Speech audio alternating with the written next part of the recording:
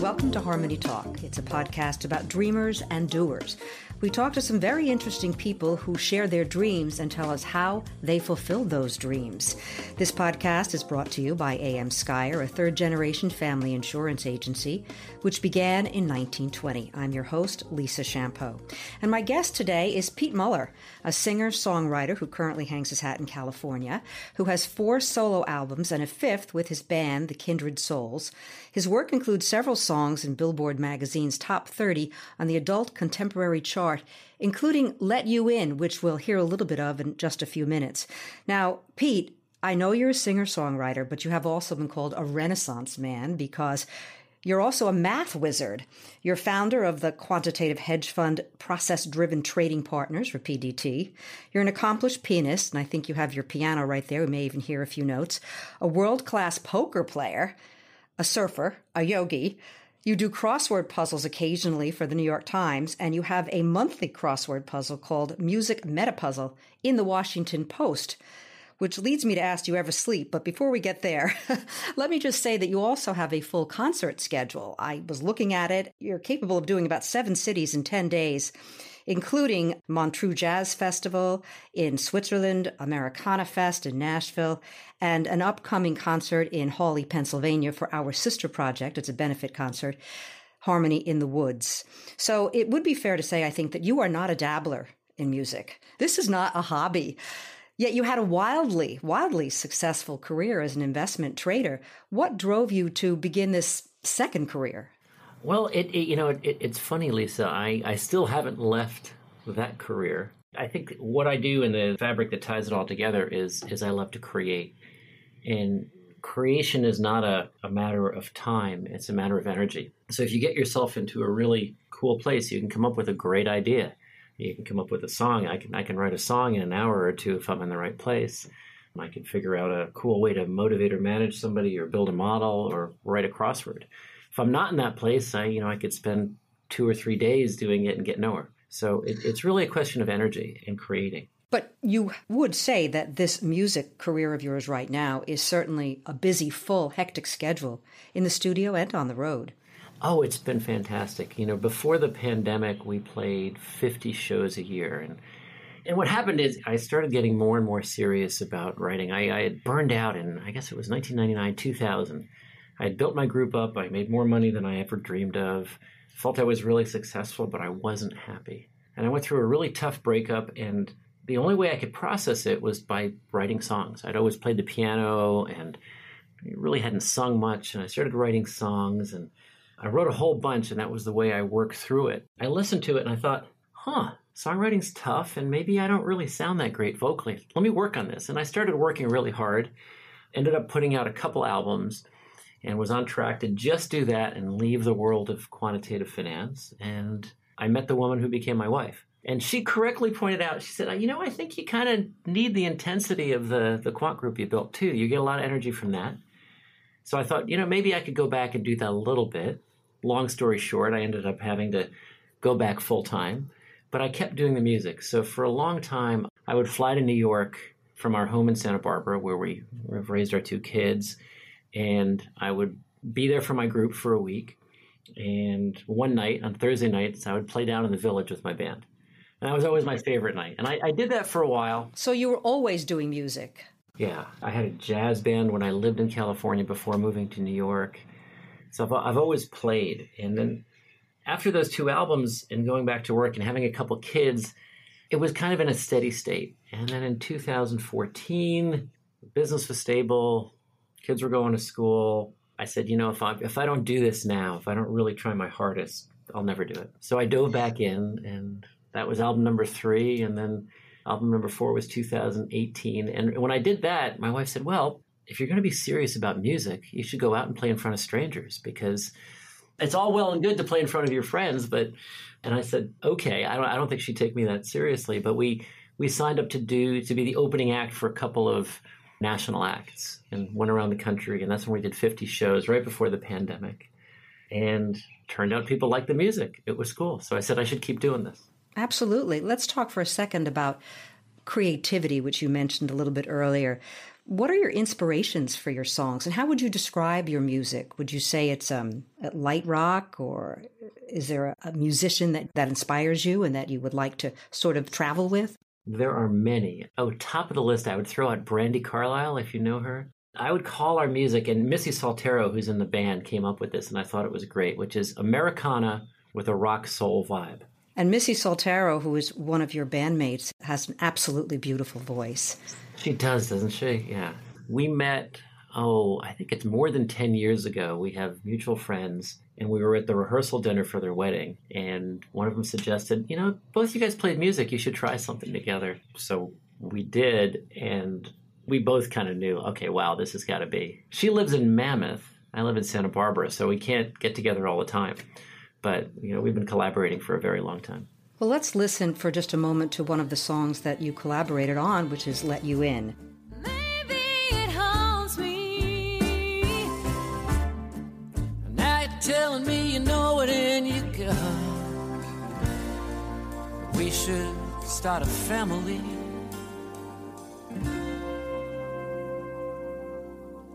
And I just wanna hide, run so far away from you, crawl back inside, but that's not what I'm gonna do. Gonna let go of my pride, go out on a limb, and I'm gonna let you in. And I just wanna hide,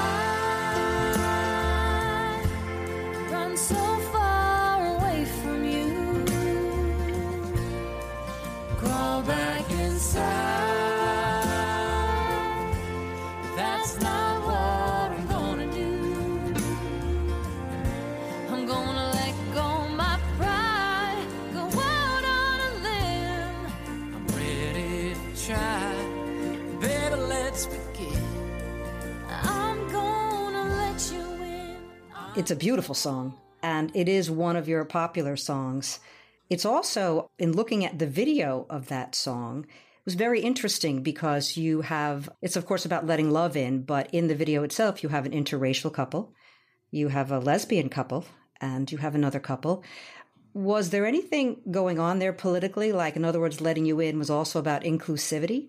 Well, I'll tell you the story of the song. We were in a car on the way to a gig in LA, and we were stuck in traffic. This is a number of years ago, and Missy was telling me the story of the guy she had just begun to date. When we talked about vulnerability and how to really have a deeply committed love relationship, you have to be vulnerable, but that it's really hard. And that resonated with me too in my marriage. And then to really be fully open to another person is allowing them to really hurt you. And we thought, wow, that's kind of cool. So in the car, we actually came up with the whole chorus of the song. And then, as I do later, another day, I went to Missy and I said, okay, tell me the whole story of you and your guy, how you met, what happened, and all that. And so it's basically her story, but the feeling of being scared and letting somebody in anyway and being vulnerable, I think resonated a lot with me and resonated with a lot of people who heard it. And then you asked about the video. Our director, Lenny Bass, who I've worked with since, and I'm hoping to work with again on, Missy and I have a new duet on the new album called Light Up the Night, which I can tell you about. But Lenny came up with the idea of having 3 couples dancing and doing this simultaneous act of letting another person in. And we thought, we should make it inclusive. Why not? It turned out to touch a lot of people. And it's a soft touch. It's not a hard touch. It's not like you're screaming inclusivity. It's a beautiful song, and it definitely resonates in terms of letting love in. In fact, a lot of your songs are about that. You have another song called Afraid of Love. Maybe we can listen to a little bit of that as well. I never knew what to do when she'd lie to me. We all have to choose eventually.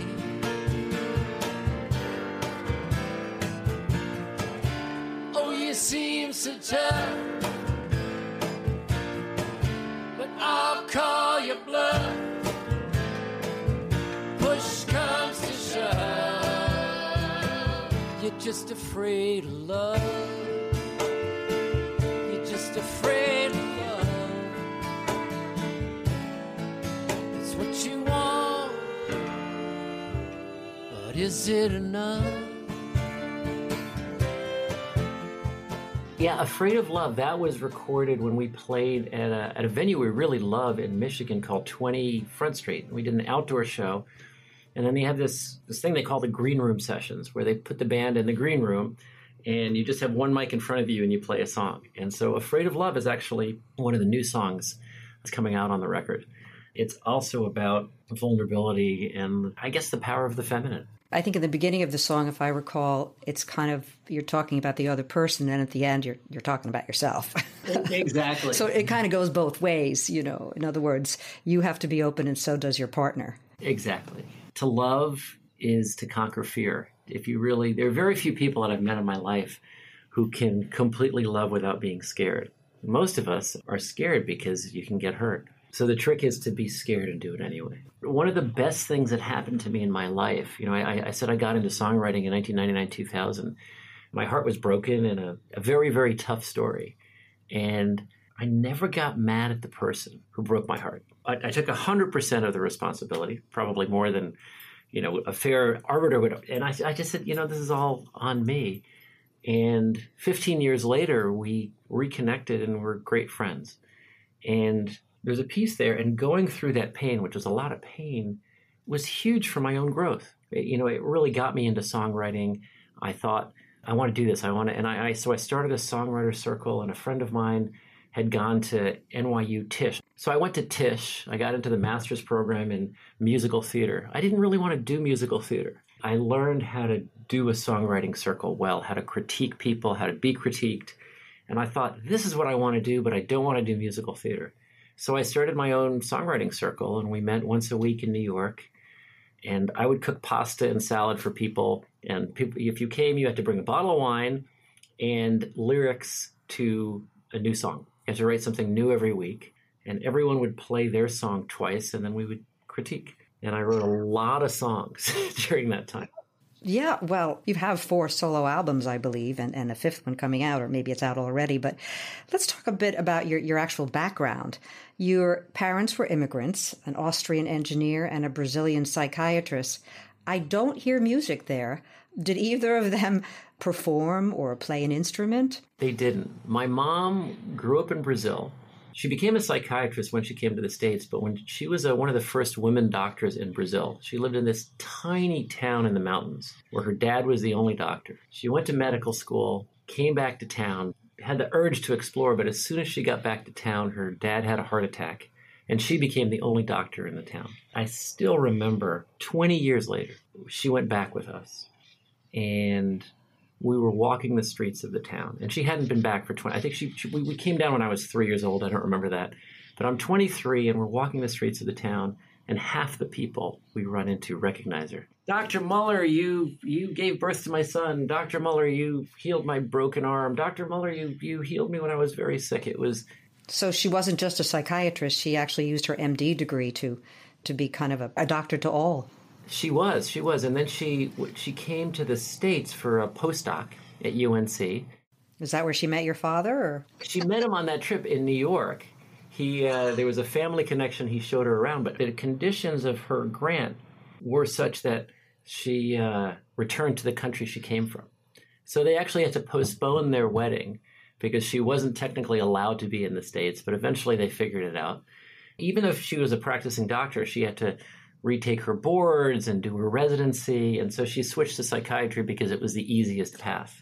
I take a lot of inspiration from her. And in fact, if you want to play a song for your... Oh my gosh, Alive in Me? That is a beautiful song, and it is about your mother. So if we have a few minutes to listen to it, I would love to play it for our audience.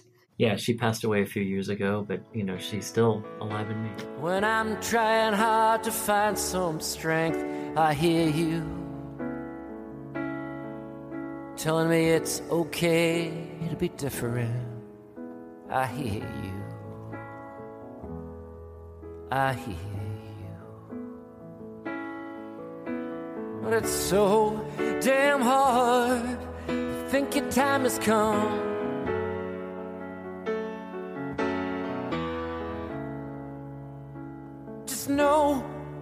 I'm so proud to say that I'm your son. Yeah, I'm your son. And you're alive in me. You're alive in me. You're alive in me. Now, you went on from high school and your early years to Princeton, where you majored in math. You were a math honors student, but you also, I think, were involved in Ultimate Frisbee and the Colonial Club. But you did major in math and you were an honors student. And when you left, though, you didn't choose a math course right away. So I had worked for a German software firm called Nixdorf in Germany for a summer. And then they offered me a job in LA and for the next summer. So I worked there, and then they offered me a permanent position in New York programming. And I still remember, it was a long time ago, but it's a great wage, but I just thought, I don't want to do this. And so I said, you know what, I'll take the job, but give me a number of months. So I had a friend in the eating club, and she was a rhythmic gymnast, you know, with the hoops and the balls and the clubs and all that. And back then, the rules for rhythmic gymnastics were you would have one instrument playing for you, and that was it. You were allowed to do something pre-recorded, but it had to be one instrument. So the girls who could afford it would have a pianist playing live. So if you threw the clubs up a little too high, the piano player could wait and, would time it. So she told me that she was going to go to the Olympic Festival to try out for the Olympics and asked me if I would write a piece for her. And so I thought, okay. And I still remember the piece I wrote. This is a long time ago. It was called Happy Fruit. She came back and she said, I don't know. It's a little weird. And I was crushed, but I thought, okay, no problem. A week later, she came back and she said, oh my God, I've never not gotten sick of a piece that I have. And I love your piece. It's amazing. She said, come with me to Atlanta, play it live. Be my pianist. And I said, sure, why not? Now, if she had come first, I would have been the Olympic pianist, which would have been fantastic. She didn't really have a shot of being first, but she came fourth. And I met the coach of a girl who I think came third, didn't make the team. But she said, if you're ever in California, come write music for our girls. And I said, fantastic. So I was a pretty young 21, I guess, at the time. I drove across the country and got to Marin County where this woman lived. And I called her up and I said, hi, remember me? And she said, oh, are you in California? And I said, yeah, you said, to call you if I ever wanted to do some music for your girls. She said, that's great. Where are you staying? And I said, I don't know. They ended up putting me up for a while. After about 6 months, I moved out and I realized that I loved California and I wanted to stay there. So I looked around for a job and I knew how to program and I kept putting Nixdorf off in New York. And I found this company. It's a small firm called Barra, and they did financial consulting. It was run by some professors from Cal Berkeley, the other Berkeley, led by a Zen Buddhist named Bar Rosenberg, who had a great philosophy of life. He was very smart, and he figured out how to build these models that investment managers were interested in. And he ran it. He didn't really run it like a business, although it was profitable because he could charge a lot of money. He had office hours from between 3 and 4 on Tuesdays when the clients could call and ask him questions, and that was about it. Nobody else had what he built. And so he hired a number of professors, and the company gradually became more professional. And I dove in, and I never had any interest in finance, but I thought, this is fun. So I learned it. I learned it really well, and I ended up giving talks. We would do seminars at Pebble Beach. I would give talks to people about it, and it was all math, and math came pretty easily to me. Just for a second, for those in our audience who might not understand, and I'm going to ask you not to get too technical, but what exactly is quantitative trading?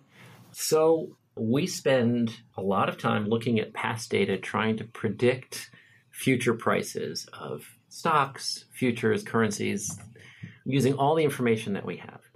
And when our forecast of that price is different enough from the current price, we'll take a position. And we do it in an automated way. And it's a statistical game. So we make many thousands of trades every day all around the world. And we never risk too much on any one trade.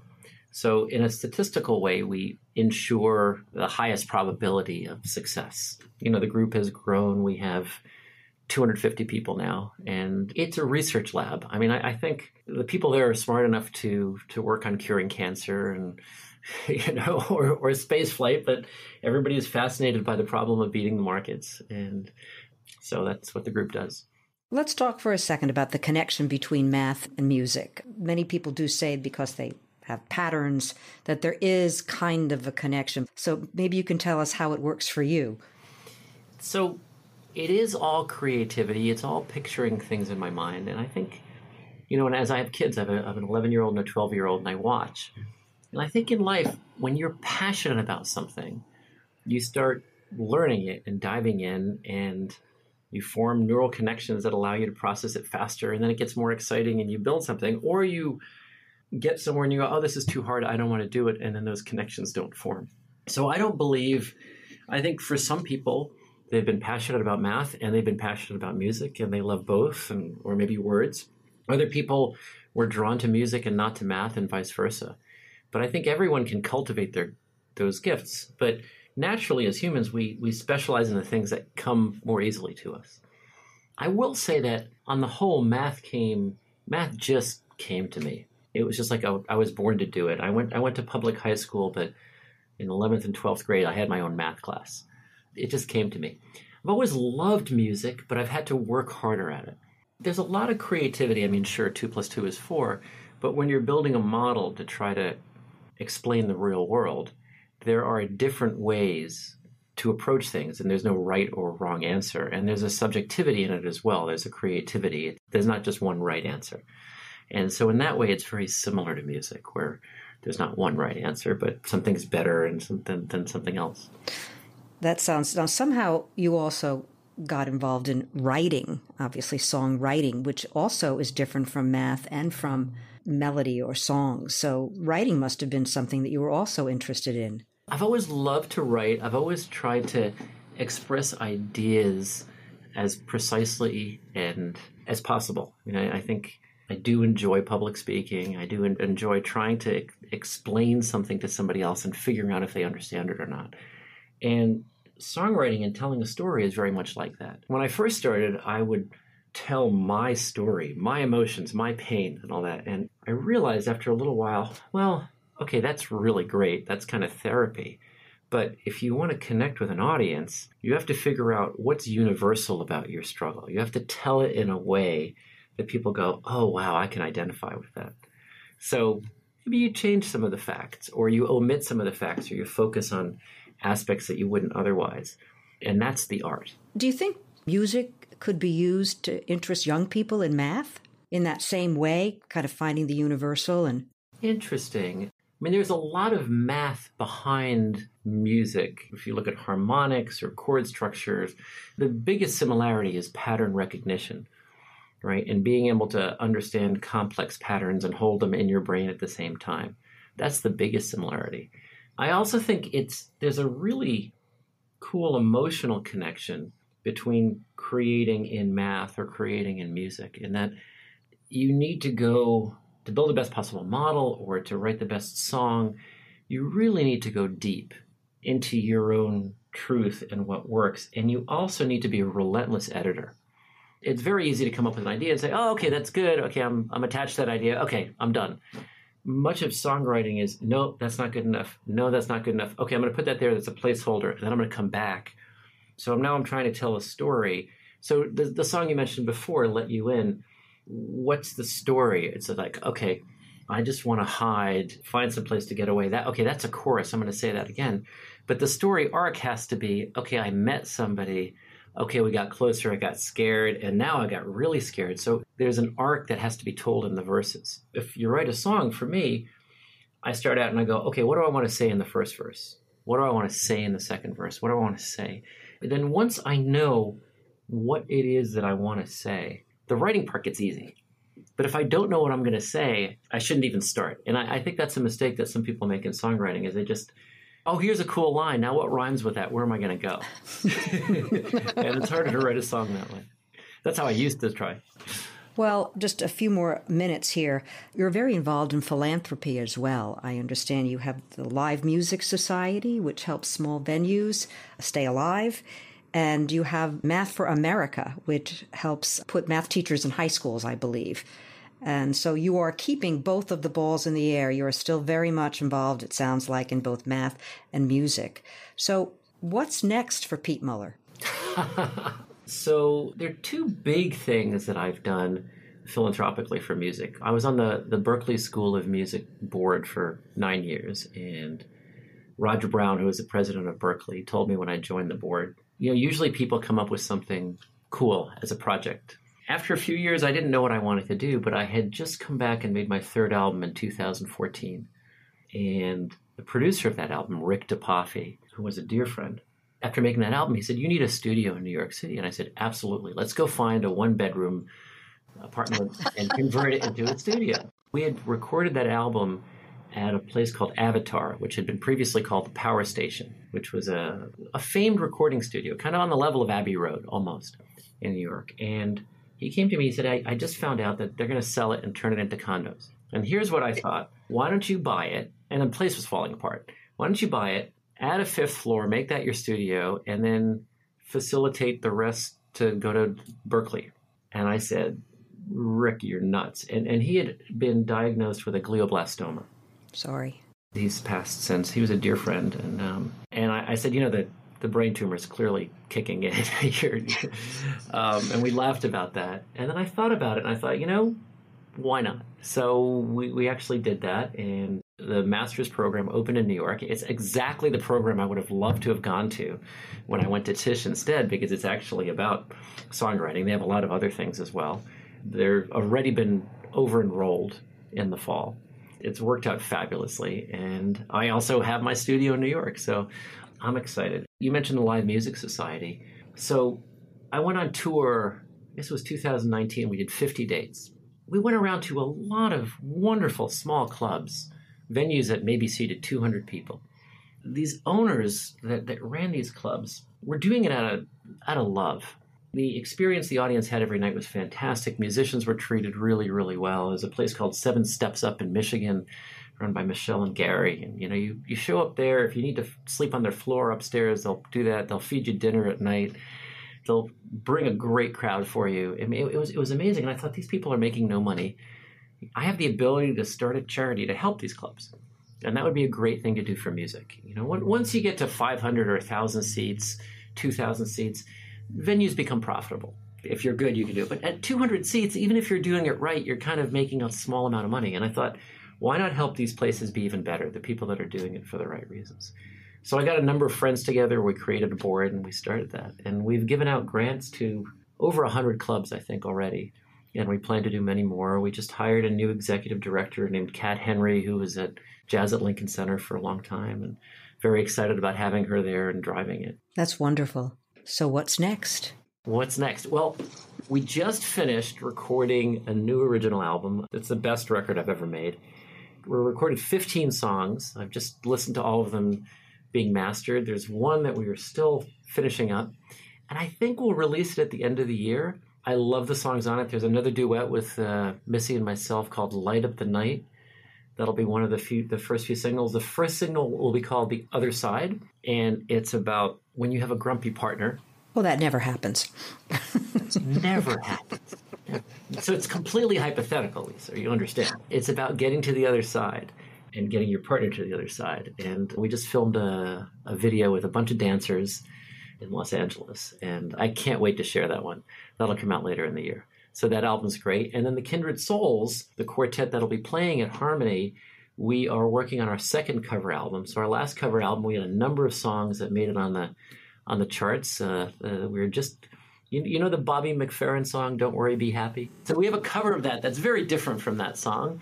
And we're just taking it to radio now. And then we're going to be working on probably in early January on the next cover record with the group.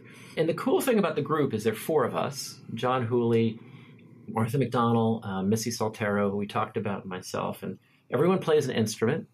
Martha plays the violin, John plays the guitar and saxophone, Missy plays the cajon, and we all sing. So it's 4-part harmony, kind of a Fleetwood Mac, Crosby, Stills, Nash band. And we just loved going around, and people seem to like us too. So we're going to do more of it. Great. And you do sound wonderful together. And I wish you the best of luck with your new album and at Harmony in the Woods. Look forward to having you there. Thank you so much, Pete, for being with us. It was a pleasure, Lisa. All right. Thank you. Harmony Talk is a podcast brought to you by A.M. Skyer, a third-generation family insurance agency started in 1920. Talk to you next time.